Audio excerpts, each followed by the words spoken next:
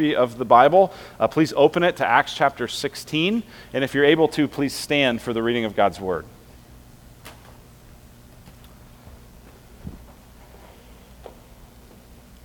We're covering a big portion of Acts chapter 16, but for this passage, for this reading, we're going to just read verses 23 to 31. That's on page 925 if you have one of the black hardcover Bibles. So again, Acts chapter 16, verses 23 to 31. And when they had inflicted many blows upon them, they threw them into prison, ordering the jailer to keep them safely. Having received this order, he put them into the inner prison and fastened their feet in the stocks. About midnight, Paul and Silas were praying and singing hymns to God, and the prisoners were listening to them. And suddenly there was a great earthquake, so that the foundations of the prison were shaken. And immediately all the doors were opened, and everyone's bonds were unfastened. When the jailer woke and saw that the prison doors were open, he drew his sword and was about to kill himself, supposing that the prisoners had escaped. But Paul cried with a loud voice, "Do not harm yourself, for we are all here." And the jailer called for lights and rushed in, and trembling with fear, he fell down before Paul and Silas. Then he brought them out and said, "Sirs, what must I do to be saved?" And they said, "Believe in the Lord Jesus, and you will be saved, you and your household." May this word of the Lord unite us as a church and make us bold as missionaries.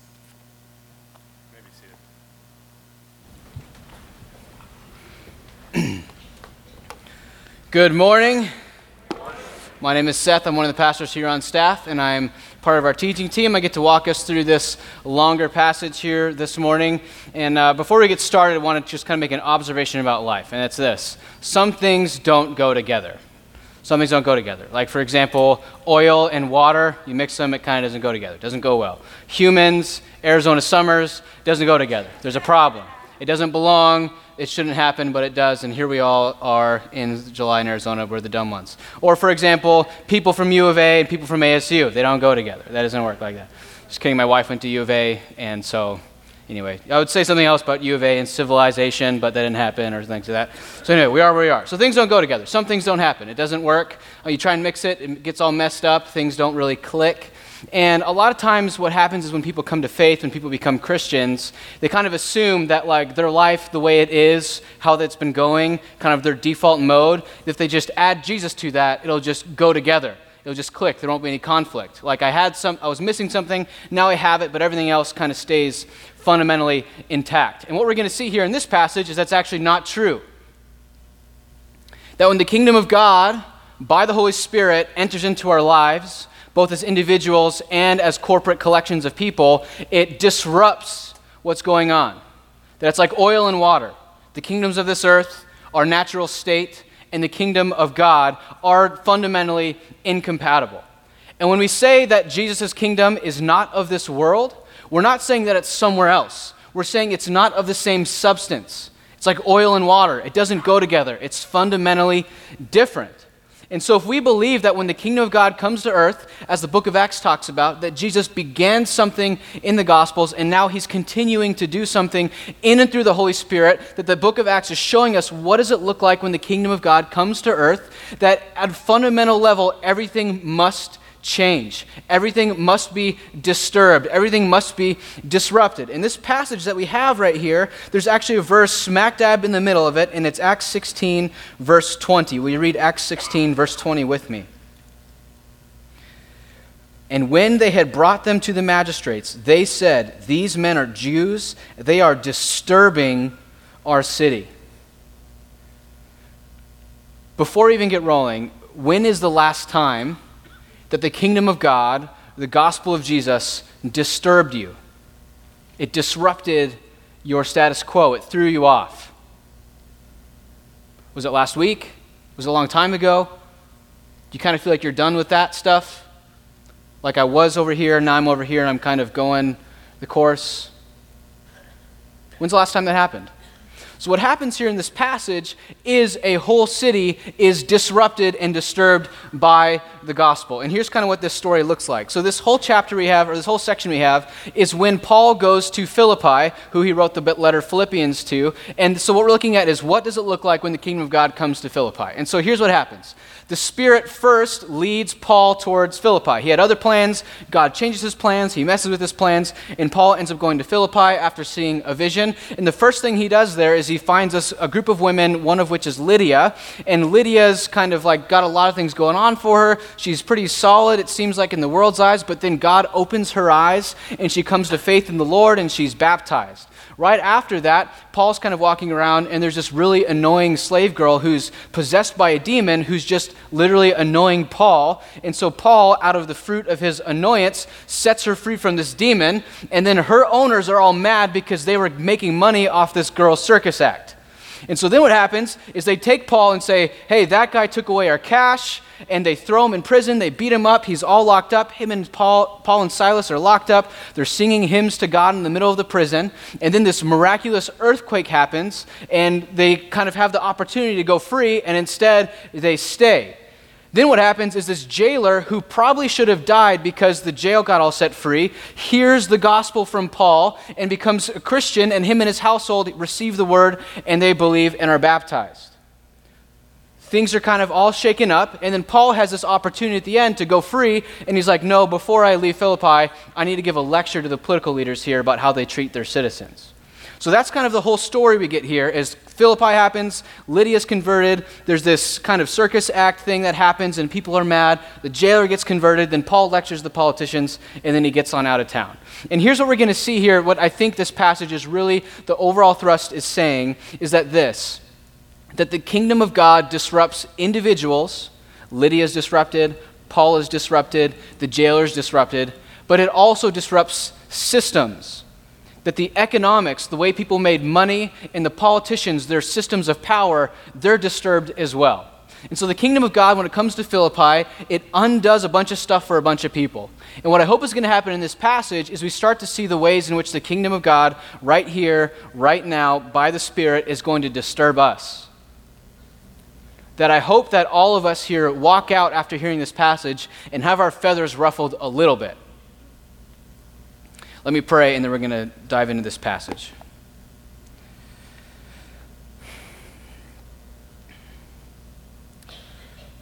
Father, I thank you for your word. Thank you for your Spirit.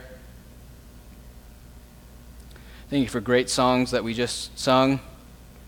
All I have is Christ. I pray for the people in this room who aren't totally sure why they're here. That you'd speak to them, that you'd translate what I say to their hearts so they can hear from you directly. I pray for all the non-Christians that are here. I'm glad that they're here. I pray that they can see how you change lives. Pray for all of us who've been really comfortable for a long time, who feel like you're done disturbing our life, that you'd ruffle our feathers and show us a better way. In Jesus' name, amen. Amen. So we're kind of having a feel for the story. I want to look at a place here where Paul himself, the apostle, gets his life shaken up, and it's kind of a whole thing. Look with me first in Acts 16, verses 6 through 9. So this is how Paul gets called to go to Philippi. So, and they went through the region of Phrygia and Galatia, having been forbidden by the Holy Spirit to speak a word in Asia. That's a big place. The Holy Spirit shuts their mouth. We don't know how the Holy Spirit forbid him. We just know that he did.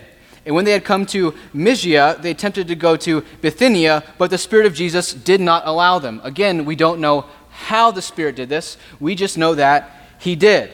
So passing to Mysia, they went down to Troas, and a vision appeared to Paul in the night. A man of Macedonia was standing there, urging him and saying, "Come over to Macedonia and help us." So Philippi is a kind of a suburb of Macedonia.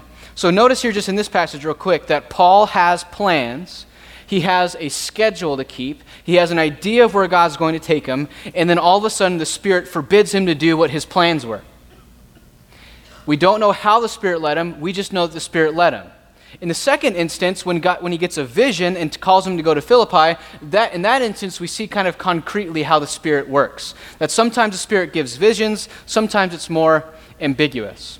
For example, when Taylor and I first came over here to come to Redemption Gateway, we're part of this CrossFit gym back in Tempe for a long time. We're trying to pray through whether we keep going there, it's kind of a long drive, versus finding a gym out here. And like all the facts and figures say, it's closer and cheaper to go out here. But then as we're kind of praying through that, God opened up all these little relational doors, and there's all these opportunities for why we should stay out there. So in that instance for Taylor and I, God led us to stay at that CrossFit gym through pretty ordinary means. It was, I met some people, and I really felt like this is kind of a good thing, I'll keep it going.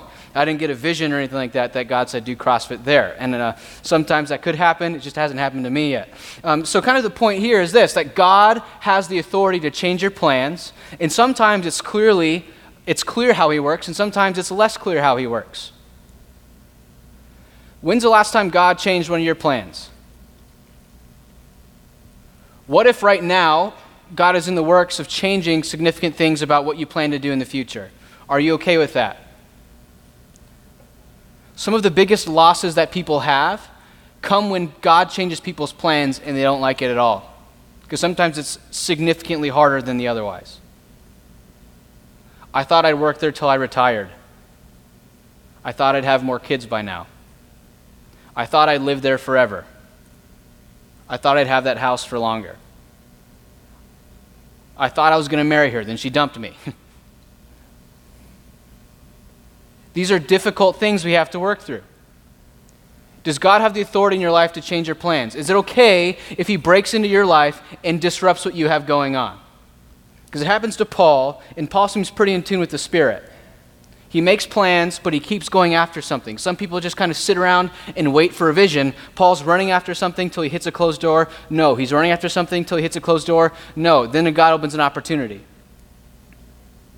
When you're hitting closed doors, are you able, do you believe in enough of a sovereign God that God's the one there closing doors? Do you believe he has different and better plans for you, different and better plans for his kingdom?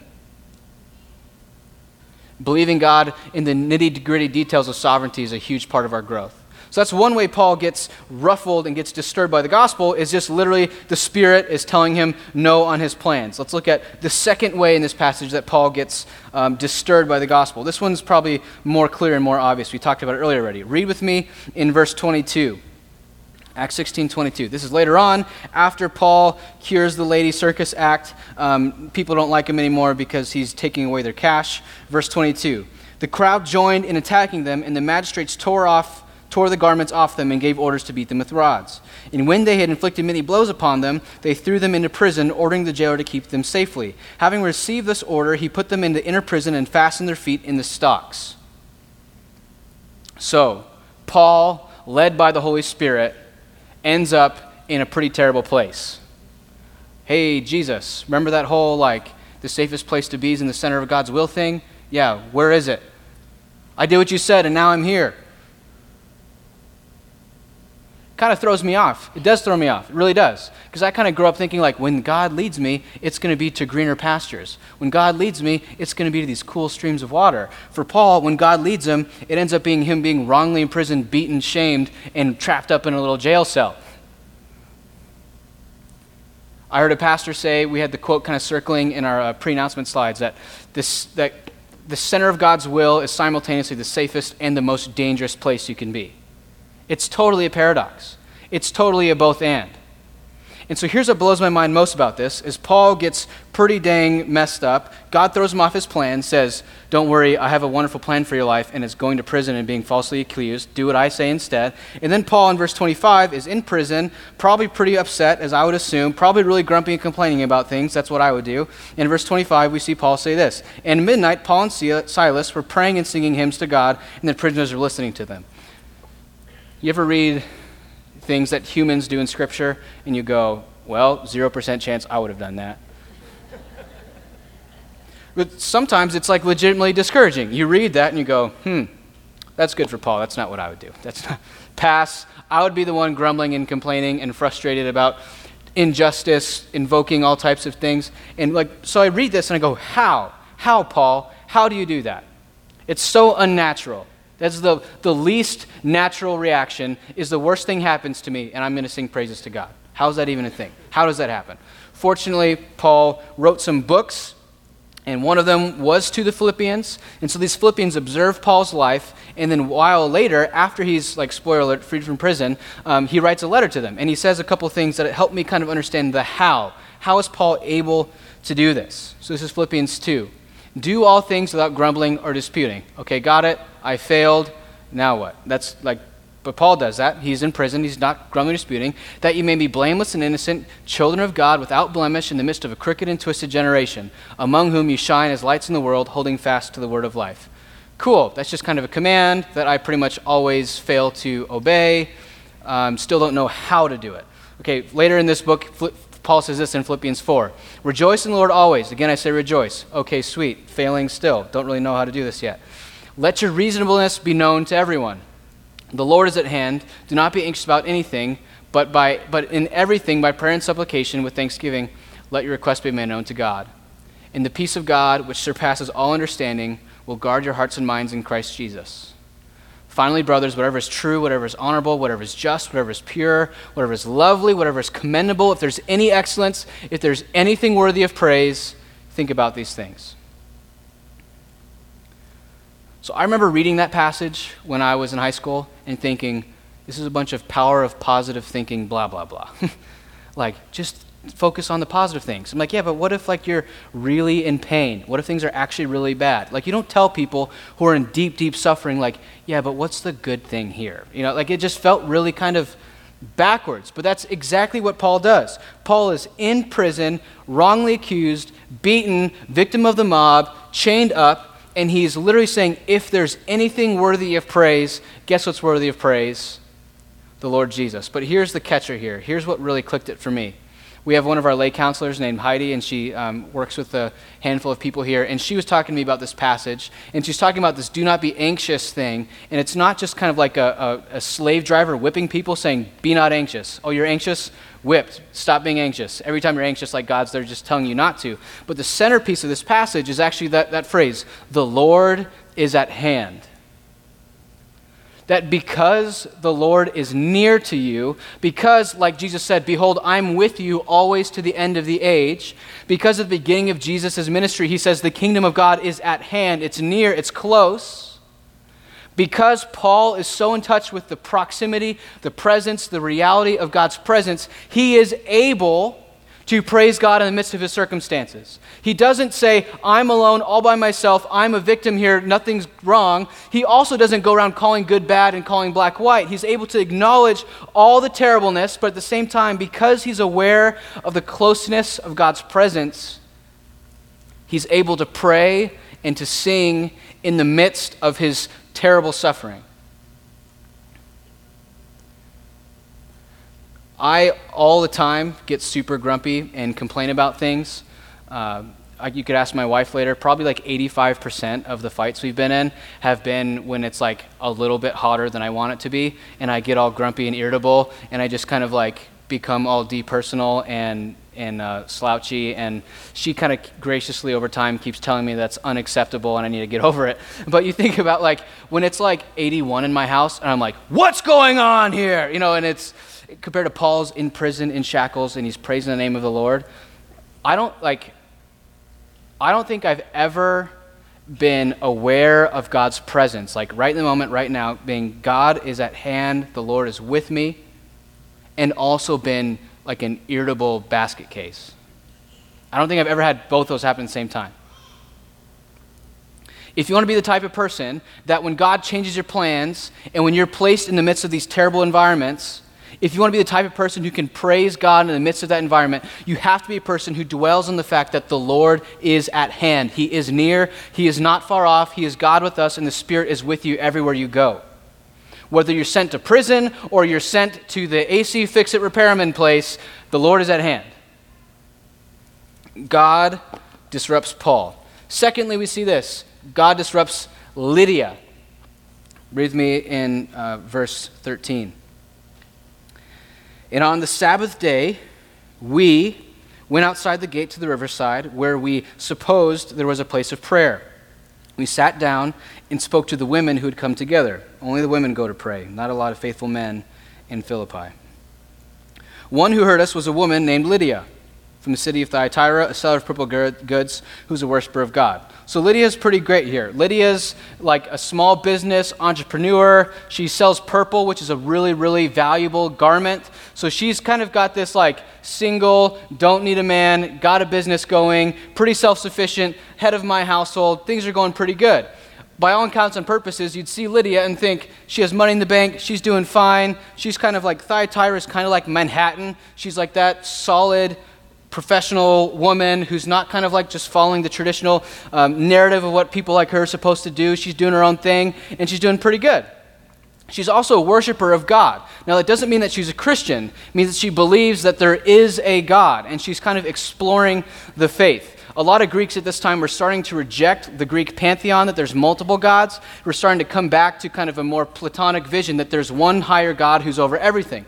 And so she's kind of believing that there's a God, but she's not really sure about Jesus. She's very much like a financially successful, spiritual, but not religious person here. She's praying, but she doesn't want to put a name to it because she's not totally certain. But that she's still open. She's a seeker. She's ready to hear. And Paul comes up to her, and read with me in verse 14. She's a seller of purple goods who is a worshiper of God.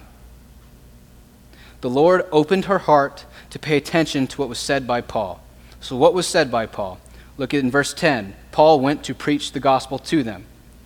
So she's there to pray to her nameless, faceless God. Did I believe in a God? Yeah, I believe in God. He's just up there somewhere, or whatever he is. She's kind of praying, doing the spiritual thing, and Paul comes to her and preaches the gospel to her, which is God took on flesh. Jesus, fully God and fully man, not that long ago. He lived a perfect life. He walked among us. He was full of the Spirit and wisdom, and he lived sinlessly, perfectly. In the way that you're trying to live, in the way that I'm trying to live, he's leaps and bounds beyond that. Without fault, he walked a perfect life. But then they killed him because he said he was the king of the Jews. But also that death wasn't just about politics, it was also about eternity. That his death, he absorbed the wrath of God onto him of all who would eventually believe in his name. But he didn't end there. 3 days later, he rose from the dead, and he, by his Spirit, is here among us now, and he's going to come back to judge the living and the dead. And if you believe in him, you can be joined to him by faith, and you can be a part of his kingdom. And Lydia, the spiritual but not religious woman, hears this, and the Lord opened her heart to pay attention, and she gets baptized in her household. So here's what happens, is you kind of have the spiritual but not religious, agnostic person who is set free from their deism, set free from their belief in a vague God, and is introduced to the person Jesus.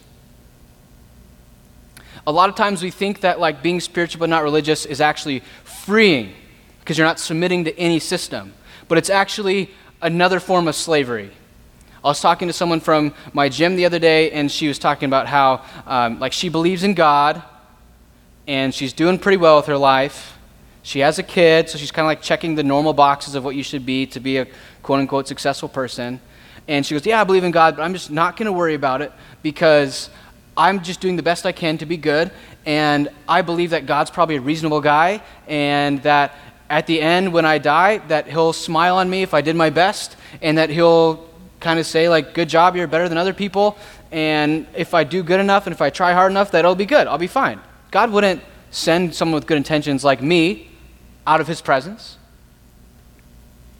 And I just said, wow, so you don't know? Like you feel like you're going to work really hard and then hopefully you're assuming that he's just going to like appreciate your intentions? She's like, yeah, but I know that like I have to really try to be good, and I have to try to be good enough, and that'll be enough. And said, well, how do you know if you're good enough? I mean, like compared to Hitler, like yeah, we're all pretty good, but like compared to Mother Teresa, I feel like we're kind of screwed. Like, that's not a great thing. And she's like, yeah, I mean that's kind of, yeah. And I said, that sounds like a lot of pressure. She says, oh, it's an incredible amount of pressure. I know I have to wake up every day and do my best, otherwise it's not going to be good for me. And so this spiritual but not religious thing seems like you can do whatever you want. But really, then you're trying to live up to your own standard, which we fail to live up to our own standards anyway. I can't even live up to the own standard that I create, much less to God's standard. And so if you're in this room and you're like Lydia, single woman, or a single man, or just whatever it is, you're kind of doing fine. In the world's eyes, you have a lot going for you.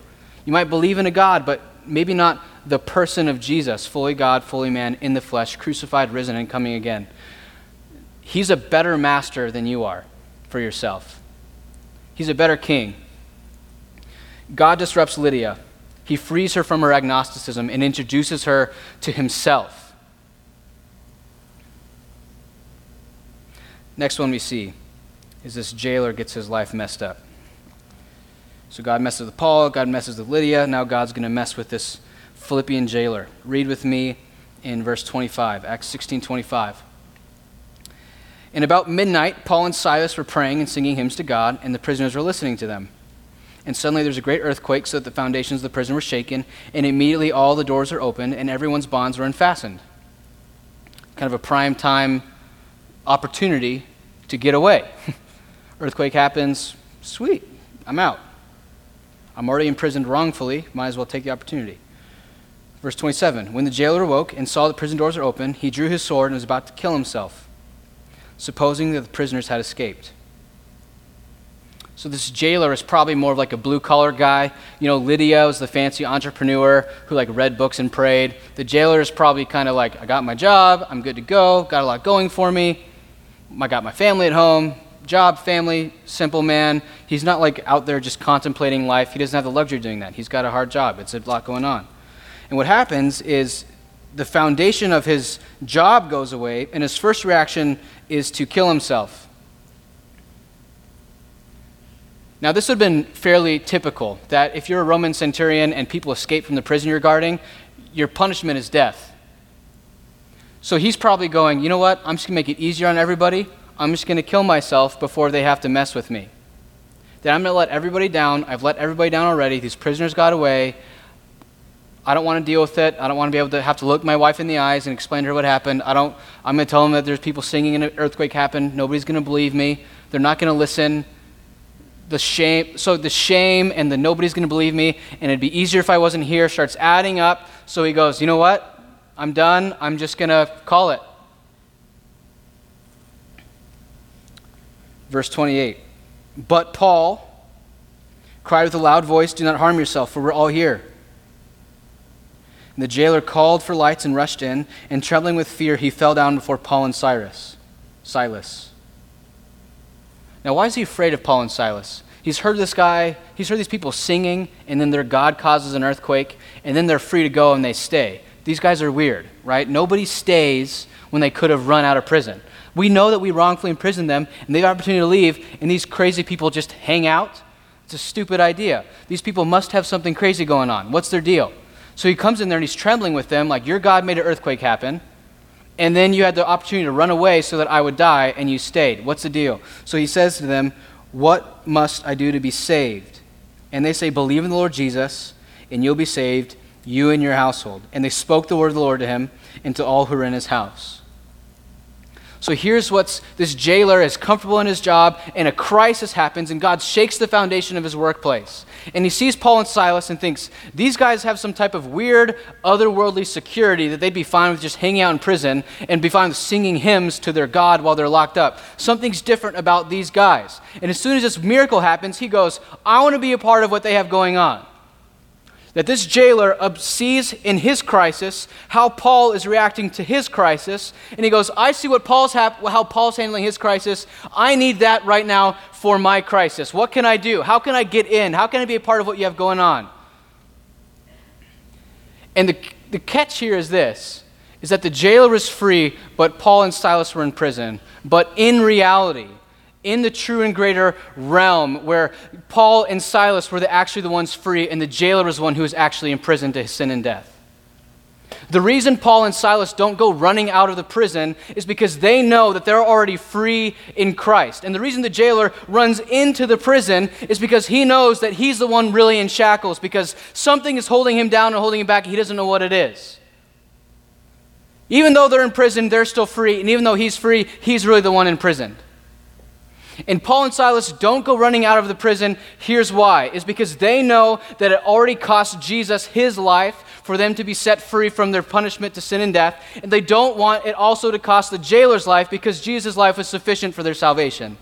They don't need the jailer to give his life for them to go free. They needed Jesus to give his life for them to go free. And so they do not let the jailer kill himself, which is what they would have done if they ran off. If they ran off, death sentence for the jailer, but they stay. Some of you might be in the jailer's position right now, where God has shaken the foundation to the thing that you once found security in.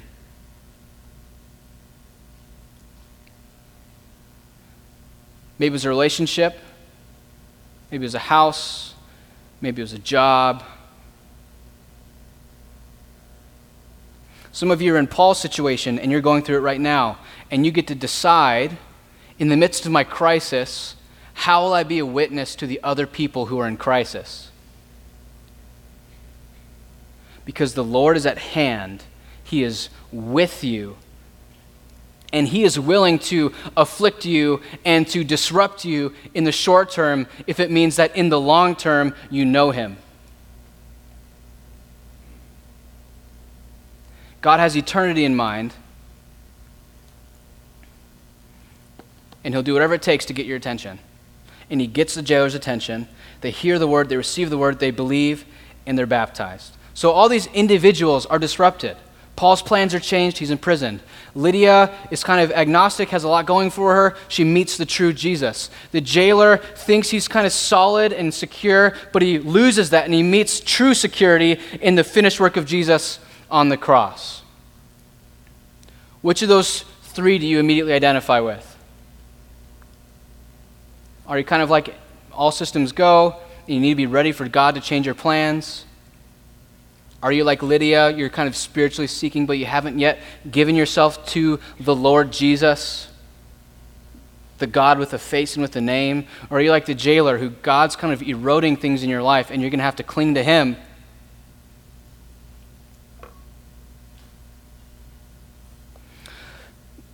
God also disrupts systems. Now, systems is a term that's a little more complex. It's a little different than what I'm used to. So systems are the way in which a collective society or collective group of people all organize together.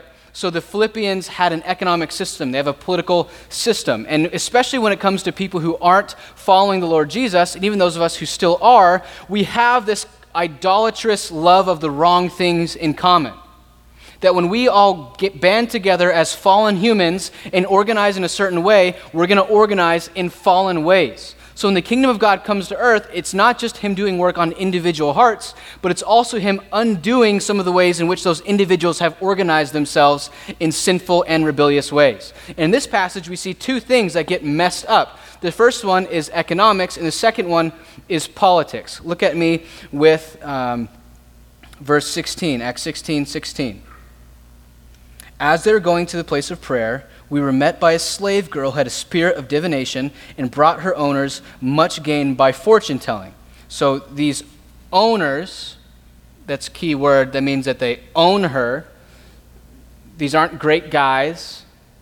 They see this woman with kind of like this oppressive thing going on, and they go, I can make cash off that. So they kind of start this one-woman circus. They probably like walk around by a leash, super dehumanizing. They're like, come on, come all, snake charmers, come see the show, come see the show.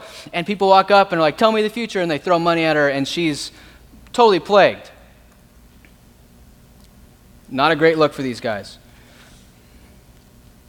And she starts yelling at these Paul and the guys, saying, these men are servants of the Most High who proclaim to you the way of salvation. And you go, oh, that sounds pretty true. That sounds nice.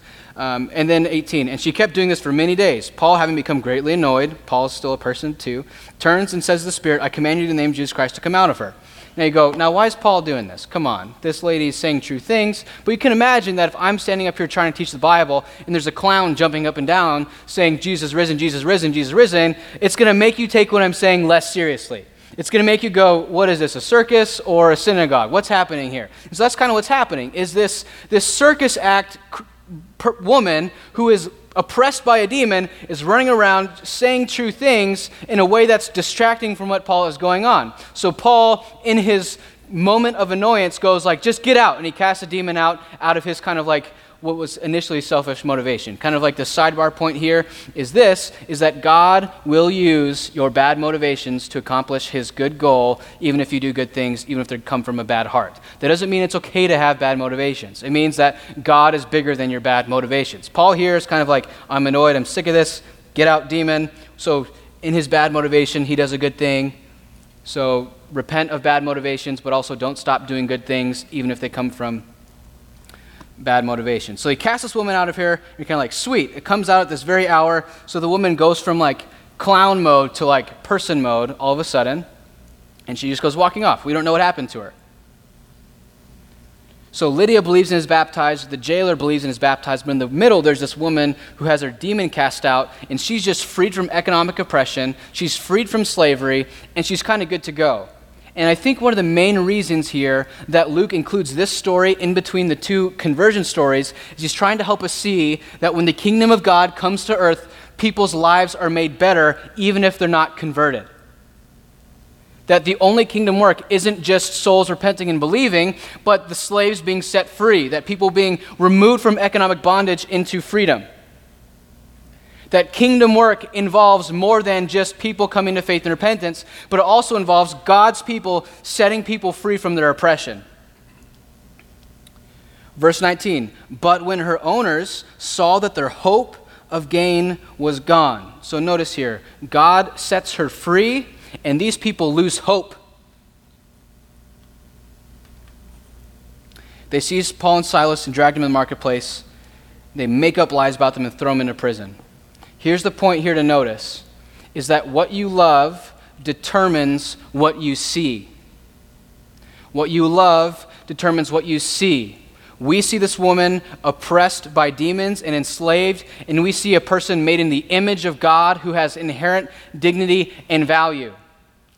We are called to love our neighbors and see people who are in oppression, see people who are in sex slavery, see people who are in all types of slavery, see people who are misguided and enter into the sex trade, who enter into being sex workers of their own will. We should see these people and see them as people in the image of God with dignity and value who need to be set free by the Lord Jesus. These evil men see this woman who's afflicted and they see an opportunity to make cash. They love money, they see an opportunity. We should love neighbors and see someone who needs to be set free.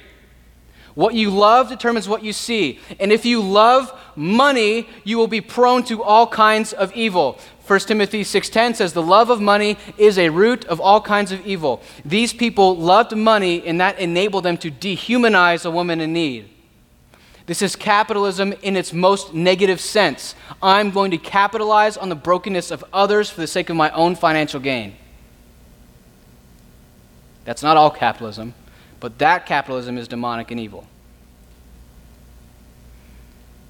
The kingdom of God comes and it changes the economic system such that people are mad, hey, all of our slave girls are getting set free, what the heck? Where's the cash in my pocket? These men witness a miracle from God Most High, and all they see is their wallet got thinner. What you love determines what you see. These men love money, and they will not see the miracle of the work of God. If you're a non-Christian and you're here today, I've heard many non-Christians say this, hey, if God shows me a miracle, if God shows up, if I see God move, then I'll believe. And I hope that's true, I really do. I hope God shows up and moves in your life in a way that really throws you off. I hope he disrupts your mode of living. But here's an example of two guys who their biggest problem was not that they hadn't seen miracles, but their biggest problem was their love of money.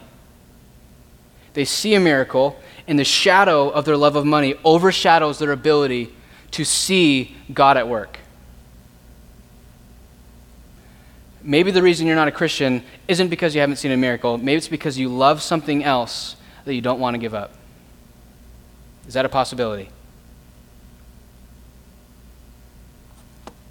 God's kingdom disrupts the economics, and then lastly, God's kingdom disrupts the politics. comes from the word polis, which means like a community of people, so how people organize. So here's what kind of blows my mind. Read with me in verse 35. But when it was that day, the magistrate sent the police, saying, "Let those men go." And the jailer reported these words to Paul, saying, "The magistrates have sent to let you go." It's like, oh yeah? Is it because I broke their prison and they're scared of me? Sweet, good for them. Yeah, good job, guys. Like, let them go before they break our next prison too. You know, they're kind of getting a reputation at this point. Let them go. And Paul's not impressed. He says, "They have beaten us publicly, uncondemned, men who are Roman citizens, and have thrown us into prison. And do they now throw us out secretly? No, let them come themselves and take us out." So this is Paul getting a little snarky here. He goes, they think that they can just let us out of prison and I'm just going to be fine with this? Yeah, right. Paul invokes his Roman citizenship as a means of critiquing the political order in Philippi. Now, I'm trying to ask this question. Why did Paul not do that sooner, before he got beaten up and thrown into prison? That feels like something that'd be great to do back around verse 19.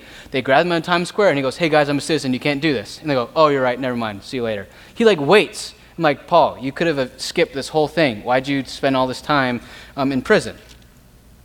Why does he wait?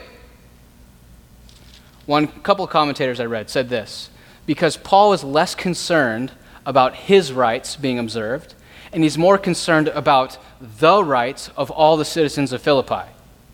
That Paul's about to leave. He literally lectures the magistrates, they apologize, and he pieces out and goes somewhere else. He doesn't reap any of the benefits of this lecture he gives. Other people do. Because Paul is more concerned about other people being treated well than he is concerned about himself being treated well. He's going, I just planted this church here. All these people are Christians. I don't want them to suffer what I just suffered. All these people in Philippi are victims of these evil, oppressive magistrates who just go around whipping people as the crowd desires. That's not a just government. The Roman government said they were tolerant. The Roman government said they were supposed to be this good society, and Paul calls them to task, literally by doing like a 1960s style, heck no, we won't go sit in. You need to leave. No, make me. So Paul, the apostle, made up, I don't know, maybe people did it before him, but he's the first person that I'm aware of that did a sit-in to the sake of pushing back on the unjust local government. Paul, standing up for justice. He doesn't say, hey, bring the magistrates here. Hey, repent and believe in the Lord Jesus. He brings the magistrates in and he says, unjust rulers, repent. Treat your citizens like you say you treat them. It's similar with us as Americans. We see of this Constitution that says life, liberty, and the pursuit of happiness. And our government has consistently failed to make that available to every single citizen, man, woman, child. And so part of the kingdom of God is calling the local government to task to be just.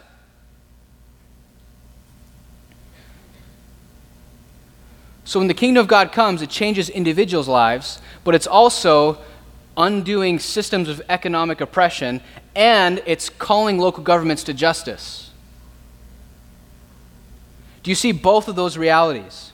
Typically, more liberal people will see the systemic undoing in the kingdom of God and say, yes, make society better. And typically, more conservative people will see the saving of individual souls and say, yes, you must repent and believe. And I want to say the Bible says both. The kingdom of God both disrupts individuals and it disrupts systems. There's not a single thing that gets untouched by the kingdom of God. That when God's kingdom comes to earth by the Spirit, not a stone remains unturned. So what are some of the things that God's going to have you be an agent of disruption for? What are some of the things that right now God is disturbing in your heart? I think about our Lord Jesus, who is doing pretty good in heaven, sitting on the throne, things are going well, he's comfortable. And then the time comes for him to leave heaven, take on flesh, come to earth, and be a servant. And even just in the context of the sermon, how Philippi gets so disrupted, and how Jesus gives up this comfort. He's disrupted from his heavenly throne and takes the form of a servant. and he walks among us, dies in my place, dies in our place, and rises from the dead. And he's right now involved with us by his Spirit. And I'm thankful that Jesus, of his own free will, allowed himself to be disturbed and disrupted so he could act as a savior of the world. And that even right now, that he's like this good Father who hears my prayers at all times, that whenever I pray, the Lord Jesus hears me by the Spirit and is among me and with me and leading me and guiding me. And that right now, as the Spirit conflicts my heart and convicts my soul and leads me into a different way, in a new way, God is with me, enabling me to receive my disruption well and to call me into a holier way of living. And I hope that you right now don't hear, be better, be disrupted, but rather, God is disrupting you, and by the Spirit, you can receive that well and give thanks at all times because the Lord is with you, the Lord is at hand. Let me pray, and we're going to continue singing.